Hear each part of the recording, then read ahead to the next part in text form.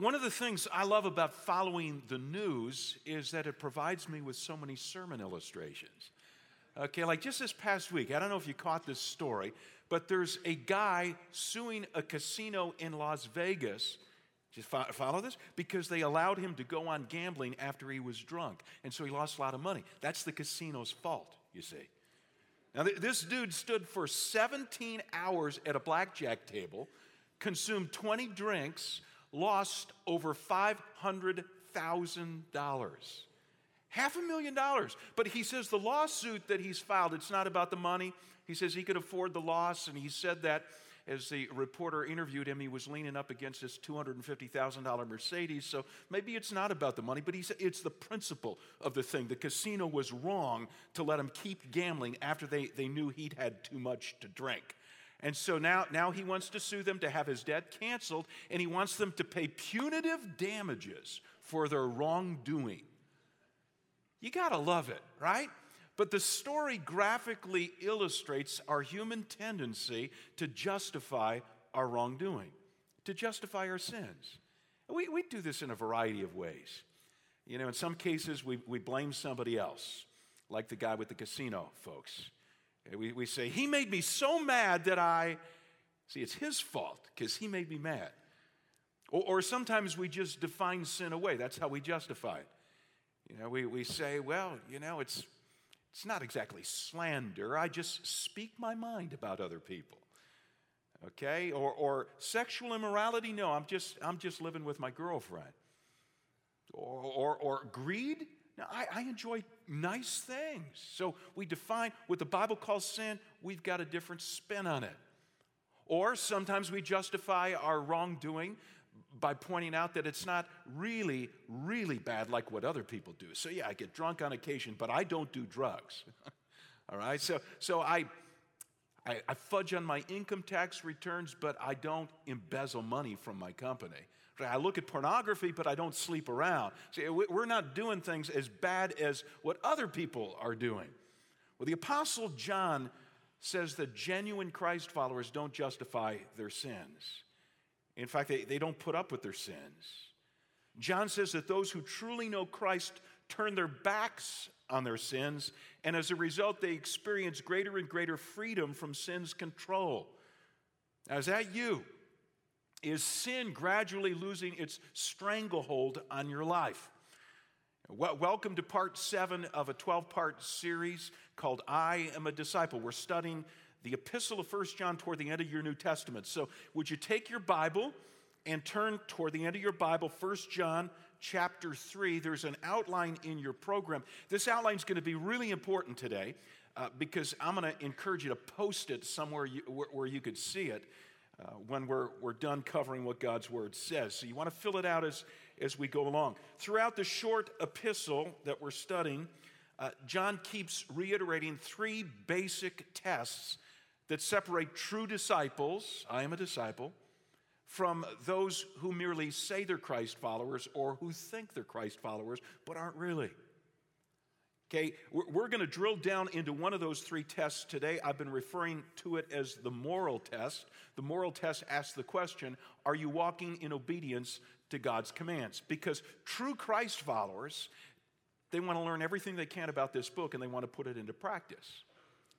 Now, that's the positive statement of the moral test. Are you walking in obedience to God's commands? If we wanted to state that same moral test negatively, we'd say it's something like this. Are you breaking free from sin in your life? Okay, are you increasingly saying no to sin? That's the moral test negatively stated. This is John's topic in today's passage. He gives us 4 what I'm going to call sin busters in this text. 4 declarations that will help us in our daily battle with sin. These 4 declarations are what I'll call self-talk. Okay, this is what we say to ourselves as we stand at a fork in the road and we're tempted to sin. You know, when sin is knocking at our door. And let me say before we delve into this, as I was studying the passage this week and I was ruminating on these 4 declarations, I started putting them into practice, and I want to tell you, it works. So if you want to break free from sin, jot these down. Make sure you fill in the outline as we go. Here's number 1. Declaration number 1, I will be like Christ when he appears. Okay, I will be like Christ when he appears. Now, today's text begins at the second to last verse of chapter 2 of 1 John. Okay, but it stretches all the way up through verse 10 of chapter 3. So if you got your own Bible, you'll probably see there's one heading at the top of verse 28, chapter 2, verse 28, and then the whole section flows down to 3:10. So we're going to be skipping around a bit in this passage. Let me begin with the opening verse, though, verse 28. John says, "And now, dear children, continue in him," okay, continue in Christ, "so that when he appears, we may be confident and unashamed before him at his coming." Okay, that we may be confident and unashamed before him at his coming. The word coming there, interesting word in John's day. It was often used to refer to the visit of a king or an emperor to your city.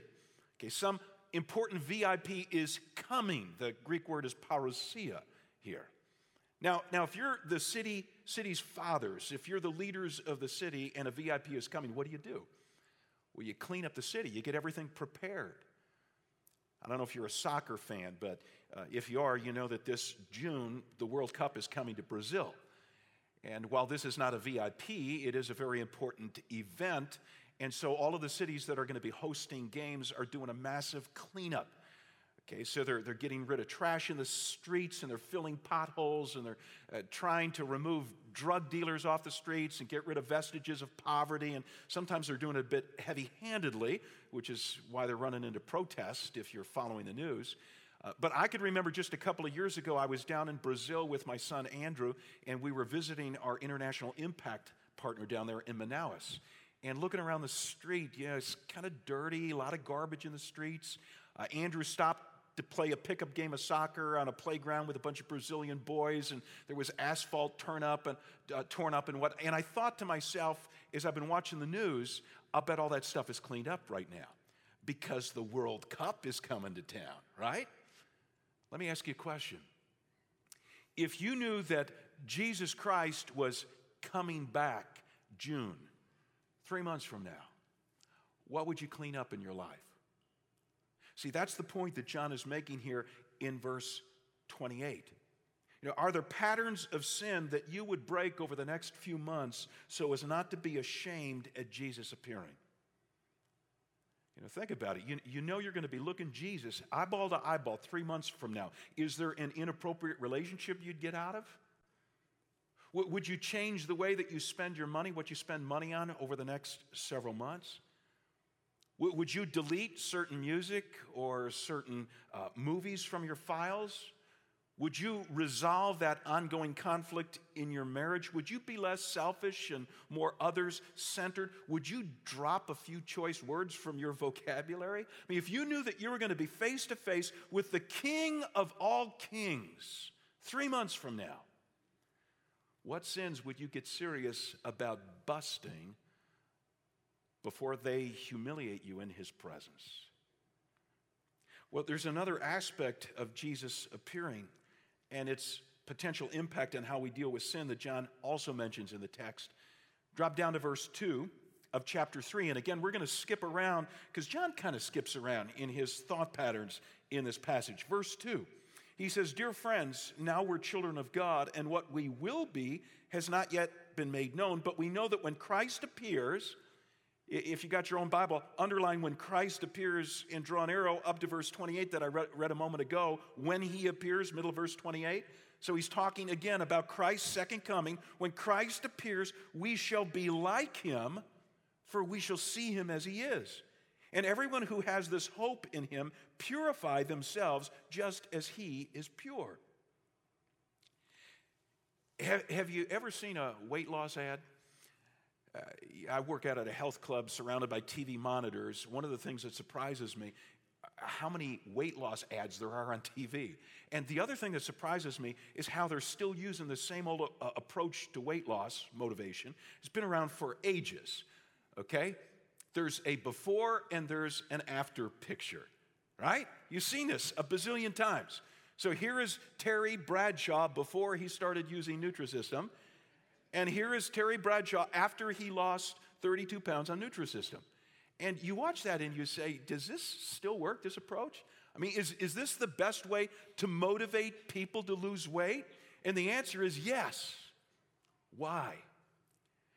Because all of us, listen, all of us are drawn to an image of a better self. Think about that. All of us are drawn to an image of a better self. We can picture ourselves on the beach in our swimsuit this summer, with greater joy, having lost 5, 10, 15, whatever pounds you need to lose. So this is what John is doing in 1 John 3. He's holding up an after picture of sorts. John says, one day Jesus is returning to earth. And if you're a Christ follower, when you see Christ, that sighting will be transformational. I mean, you'll immediately be made into his likeness. You will still be you, but you'll be a whole new you. You'll be a just like Jesus you. And John wants you to imagine this. John wants you to put a picture of the just like Jesus you up on your refrigerator. This is what you aspire to become. This is the after picture. And how will that impact the way that you deal with sin in your life? Well, look again at verse 2. John says, when Christ appears, we shall be like him, for we shall see him as he is. Now pay close attention to the next line. And all who have this hope in him purify themselves. If this is what you hope for, to be like Christ, then you're going to be getting rid of sin in your life because Jesus is pure, the verse says. You follow John's line of reasoning here? If just like Jesus is who we're destined to become, John says, why don't we get started on that transformation process right now? Why wait till Jesus reappearing? Why don't we start eliminating today the not like Jesus stuff that mars his image in our lives? In fact, let me throw in a bonus thought here. As we throw ourselves into this transformation process today, we have an unbelievable ally on our side, the Holy Spirit.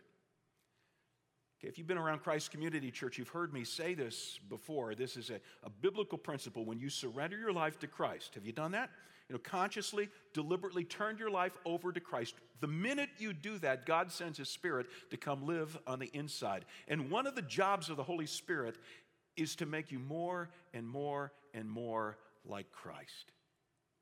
The Apostle Paul puts it this way in 2 Corinthians 3, verse 18. Paul says, we are being transformed into Jesus' image with ever-increasing glory, which comes from the Lord who is the Spirit. So if you're a genuine Christ follower, listen to me. Every day of your life, every day you get up, God's indwelling Spirit is relentlessly shaping you to be more like Christ. How should this impact the way you look at sin in your life? Well, if the Holy Spirit is taking it out, do you want to regularly be putting it back in? Do you want to constantly be undoing what the Holy Spirit is doing? Maybe this analogy would help. Let's suppose that you have purchased a masterpiece. Now, when you bought it at a flea market or a garage sale. You didn't know it was a masterpiece, but you took it home and you saw some of the paint. It was chipping off a lower corner, and you saw there's another painting under this amateurish painting on the surface. And so you take it to an art restorer, and he says, you have got a masterpiece here. And so you pay the guy to do the restoration job, and he's getting rid of, painstakingly getting rid of that dreadful paint on the surface.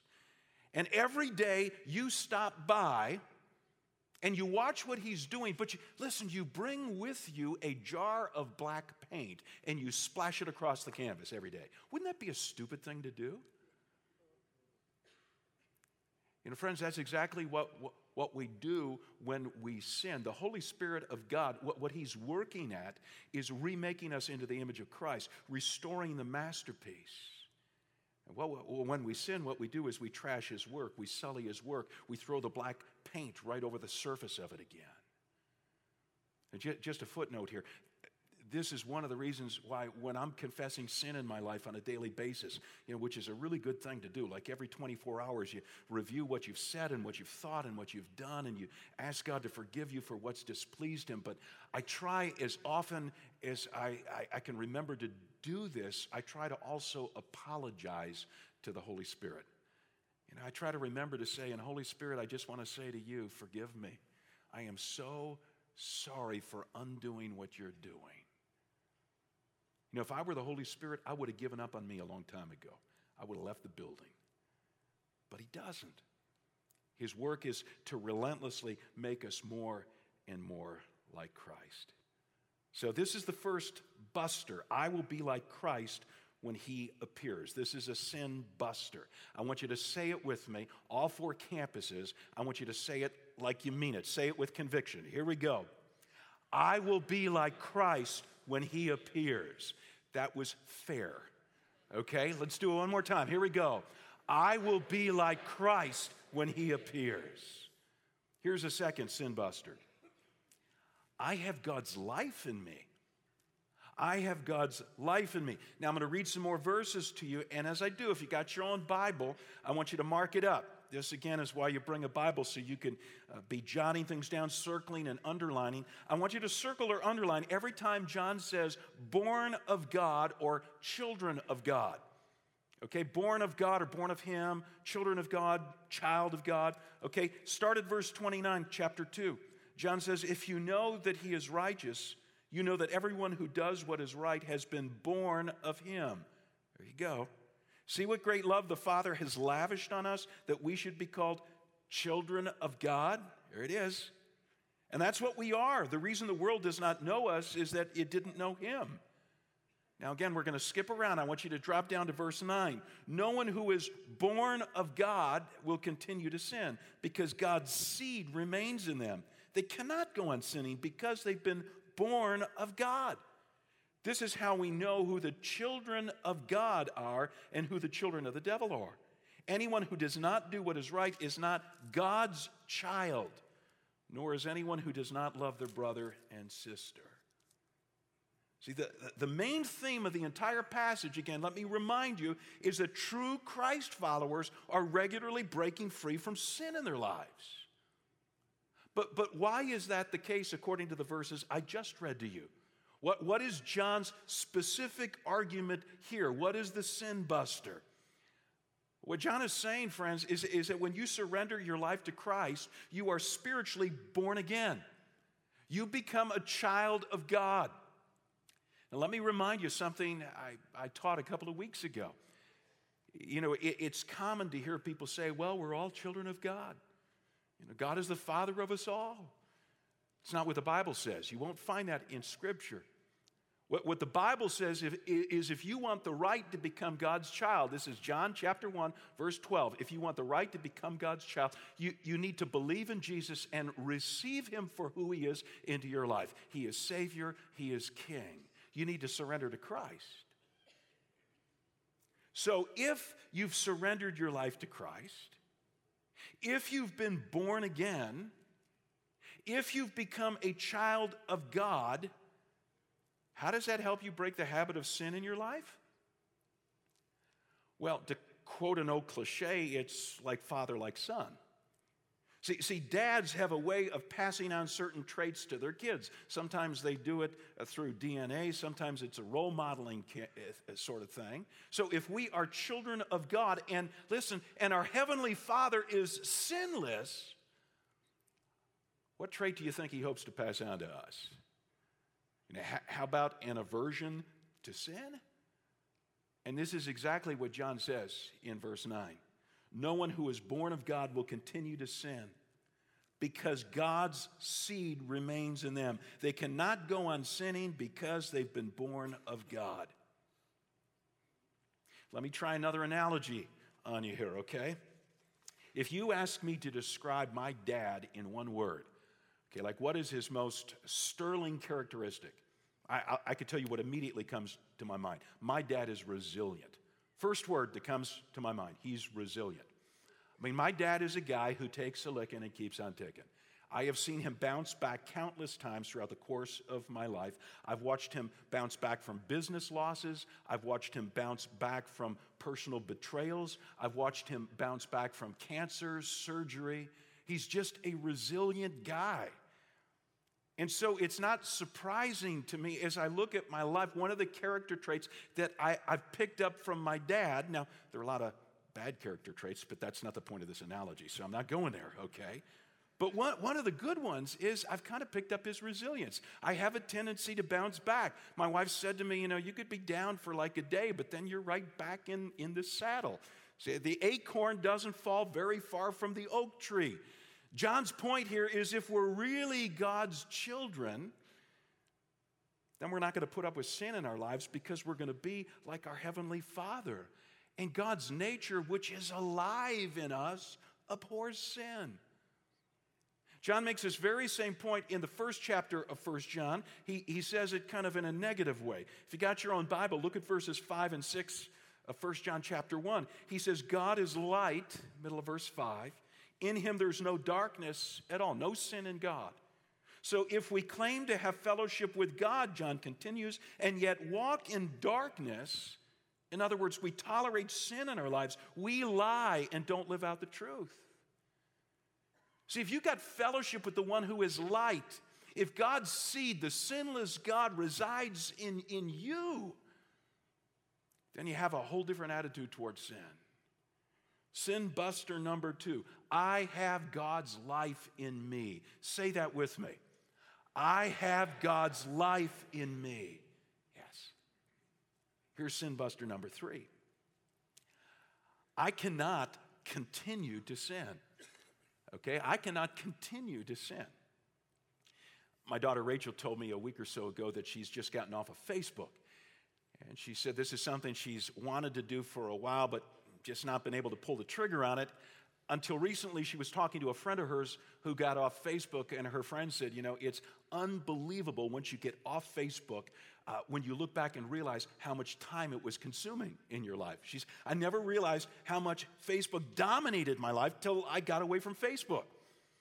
Now, this is not an illustration about Facebook, okay? This is an analogy about sin. So don't leave here saying, Pastor Jim says Facebooking is sin. That's not the point. Here's the point. Sin is just like this. Okay, sometimes you don't realize what a stranglehold it has on your life until you break with it. Sometimes it becomes so familiar to you. It becomes such a pattern, you don't even see it anymore. It's like slipping on your favorite hoodie, right? I mean, it's natural. What's your habitual sin? Okay, see, most of us, we go back to the same stuff. So before I read the next passage to you, I want you to call to mind, what's the recurring sin or sins in your life? What are the ones that keep popping up? And if you're not sure think for a second about what your best friend would say in this regard, or a family member, somebody who knows you, your spouse, one of your kids, someone who works with you closely. If you ask, so what is my besetting sin? What's the habitual sin you see in my life? What would they say? Okay, I want you to call that to mind as I read beginning at verse 4. Keep that sin in mind. Everyone who sins breaks the law, John says, verse 4. In fact, sin is lawlessness. But you know that Christ appeared, he appeared, so that he might take away our sins. And in him is no sin. No one who lives in him keeps on sinning. No one who continues to sin has either seen him or known him. Dear children, don't let anyone lead you astray. The one who does what is right is righteous, just as he is righteous. Now look again at verse 6 that I just read to you. The key line in the verses I just read is the opening sentence to verse 6. No one who lives in him, in Jesus, keeps on sinning. Now, this sounds very familiar to something I read to you a few moments ago in verse 9. We had skipped ahead to verse 9 to talk about what it means to be born of God. Look at verse 9 again, opening line. No one who is born of God will continue to sin. Look at the last line of verse 9. You cannot go on sinning because you've been born of God. Now, what does John mean when he says here, last line of verse 9, the true Christ followers cannot go on sinning? Does that mean that if you surrender your life to Christ, it's impossible for you to sin? You just never sin anymore. Well, if that were the case, then John would be contradicting something he'd said about sin in the first chapter. Go back to chapter 1, verse 8. John says, if we claim to be without sin, we deceive ourselves. John says, don't tell me you never sinned. You're just fooling yourself if that's what you think. Verse 10, he says the same thing. If we claim we've not sinned, we make God out to be a liar. So obviously, John is fully aware of the fact that Christ followers still sin. So when he uses the word cannot in verse 9 of chapter 3, you cannot continue to sin. He's not saying that sin is impossible for a Christ follower. He's saying that sin is unthinkable for a Christ follower. You say, what's the difference? Impossible, unthinkable? Let me illustrate. Let's suppose that you plop me down in front of a TV set to watch a football game. Okay, and this is a classic battle between the Chicago Bears and the Green Bay Packers. Ooh. And you give me a command. You say, I want you to cheer for the Green Bay Packers. And I look at you and I reply, I cannot. Now, what am I saying that it's impossible? No, it is physically possible. I could fist pump in the air. I could yell, "Go Packers," but it's unthinkable because I'm a Bears fan.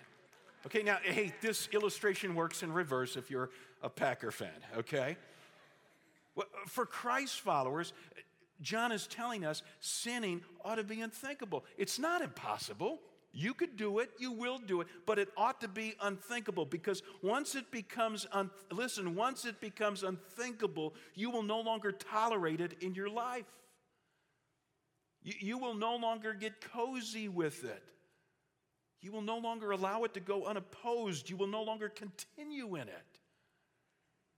Sin used to dribble the ball down the court of your life and go in for easy layups. But you became a Christ follower, and now it's no way, full court press. Why this change in our attitude? Why do Christ followers treat sin as unthinkable? John gives us 3 reasons in the verses I just read to you. Jot these down. 3 reasons why it's unthinkable. Reason number 1 is because we now understand that sin is rebellion against God.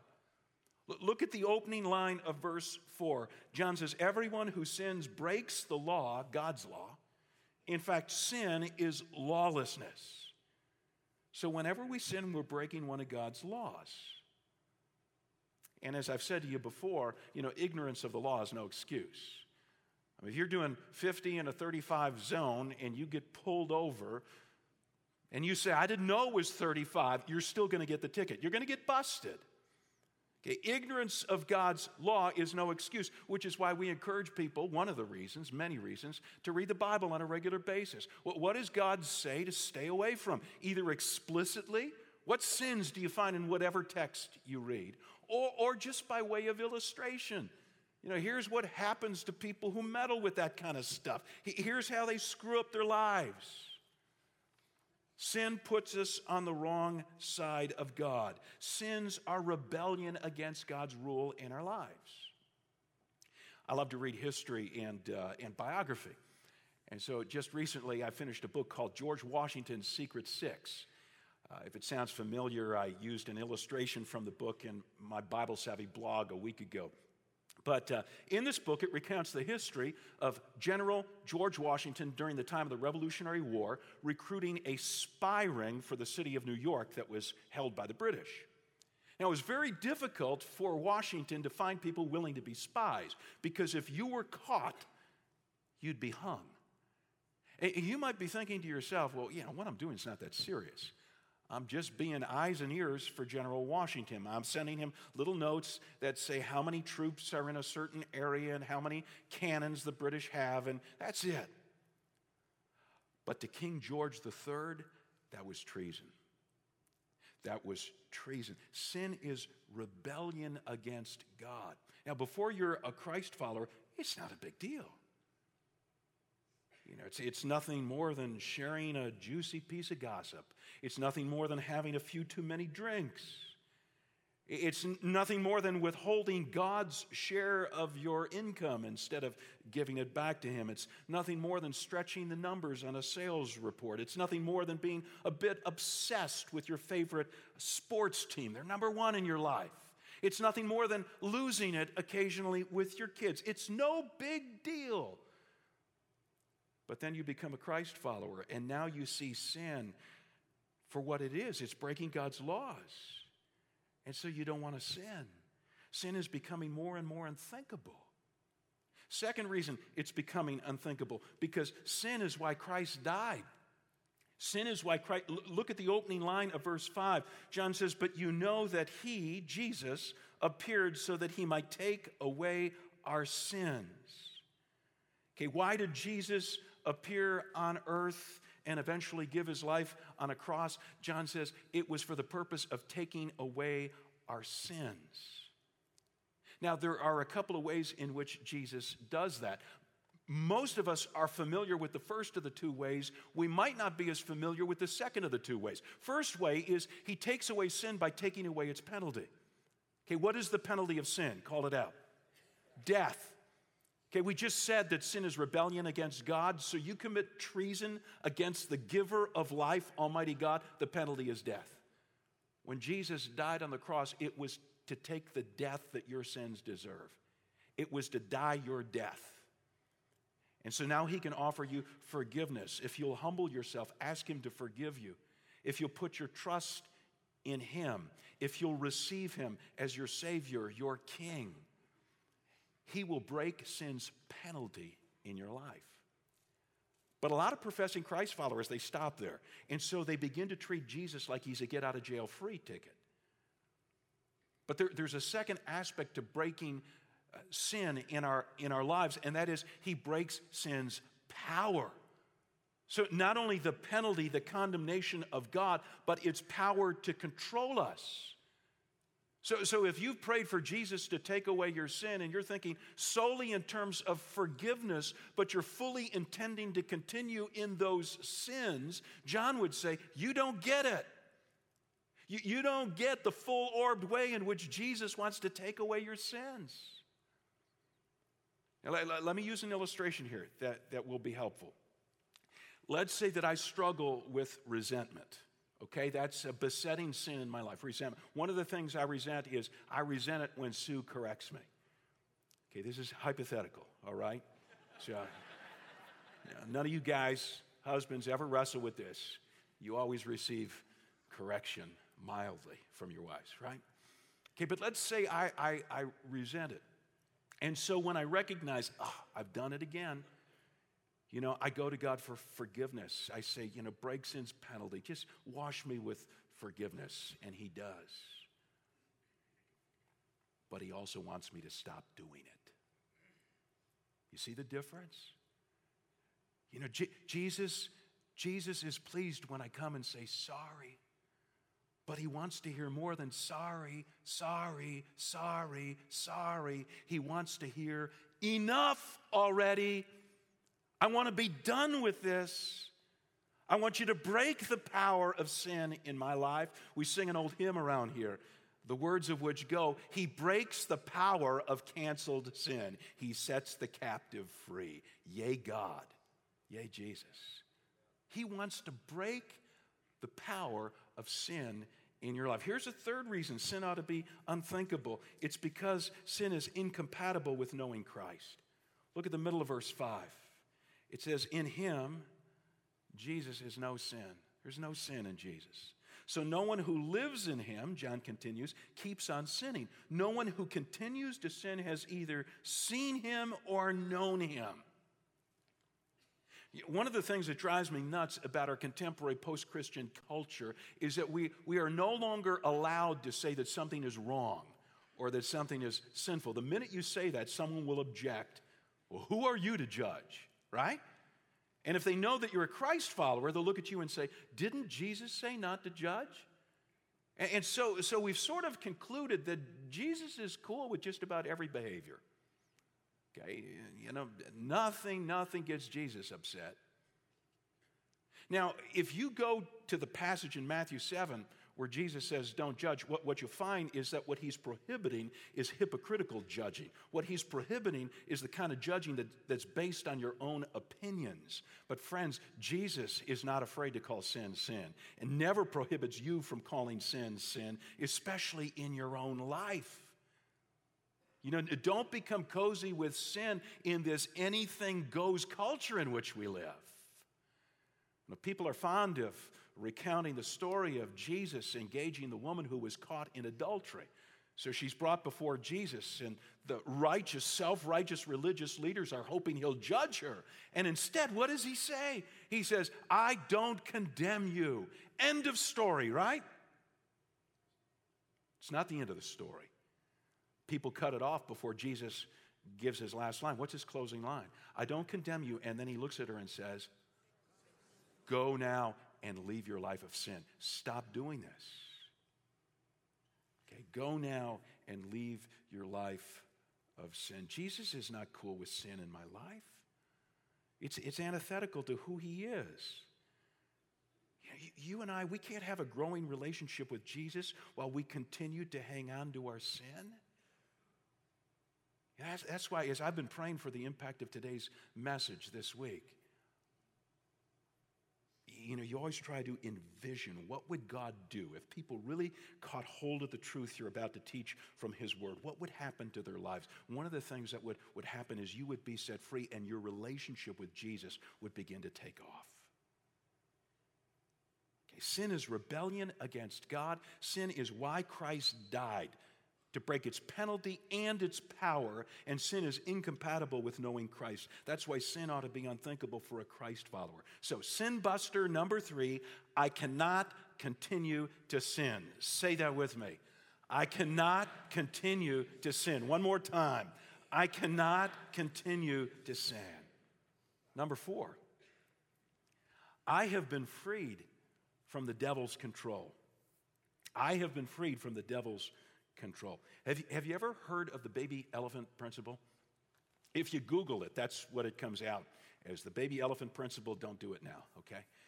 Here it is. I'll give it to you. Summarize it. The way they train elephants for the circus is when the elephant is very young, they put a chain around one of its feet, and they attach the chain to a huge stake that's driven deep in the ground. So that elephant, because it's relatively small as elephants go at that point in time, it struggles, it pushes, it pulls, but it realizes it's captive. It's not going anywhere. So over time, it stops struggling. Over time, it gives up. Over time, it acquiesces to the fact that it's captive.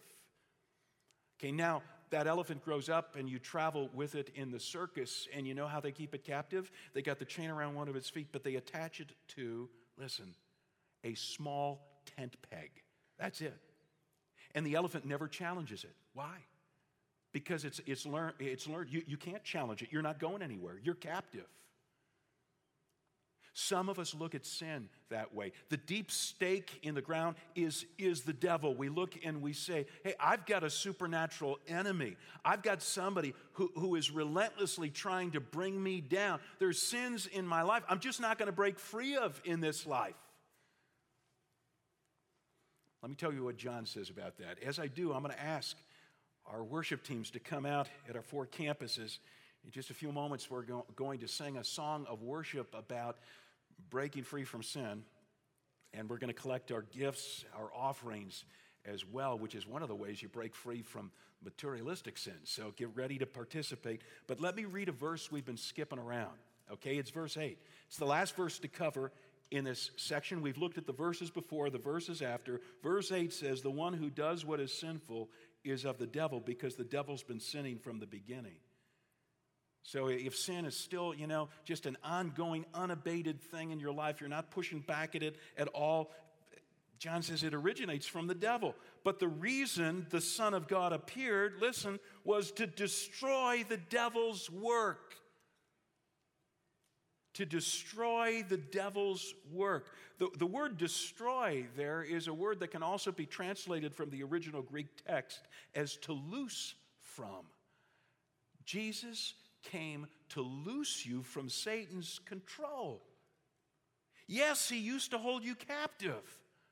But if you've surrendered your life to Christ, then Jesus has whooped Satan on your behalf. The devil is no more than a small tent peg now from which you can easily break free, which is why James says in James 4, verse 7, resist the devil and he'll what? You know this? He'll flee. He'll run away. Resist him. Have you been telling yourself that certain sins, they're just going to hold you in their grip until the day you die? It's just the way it's going to be.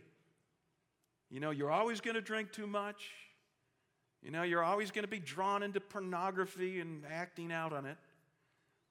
You're always going to blow up in anger. It's just, it's who you are. You're always going to spend too much money. You're always going to care too little for needy people. You're always going to cut. You're always going to, what? You fill in the blank. Your enemy is too powerful for you to break free. John says, no. Jesus has reduced your enemy to a small tent peg. Let's say sin buster number 4 together. I have been freed from the devil's control. Say it with me. I have been freed from the devil's control. What sin do you need to put a stop to in your life today? Let me encourage you to put these 4 sin busters, put them on a 3x5 card and post them someplace where you'll see them on a regular basis. You'll repeat them out loud, read them off the card. Maybe that needs to be on the screen of your PC. Maybe that needs to be on the dashboard of your car, or over your desk at work, or on the refrigerator door in your kitchen. Maybe it needs to be inside your checkbook. So every time you look at it, you'll be reminded of these 4 statements. I'll say one, you say it after me. I'll say the next, you repeat it again. Here we go. I will be like Christ when he appears. I have God's life in me. I cannot continue to sin. I have been freed from the devil's control. These are truths that will begin to bust you free from sin. Now, of course, you don't want to stop there. You want to get in a community group where you'll find people who hold you accountable and be in your face. You want to start reading God's word on a regular basis so that you're getting empowered and nourished by God. You want to check out Tuesday night. You want to check out Care Night, especially if your sin has become an addictive behavior that you want to break free from. But this is a great place to start with these 4 declarations.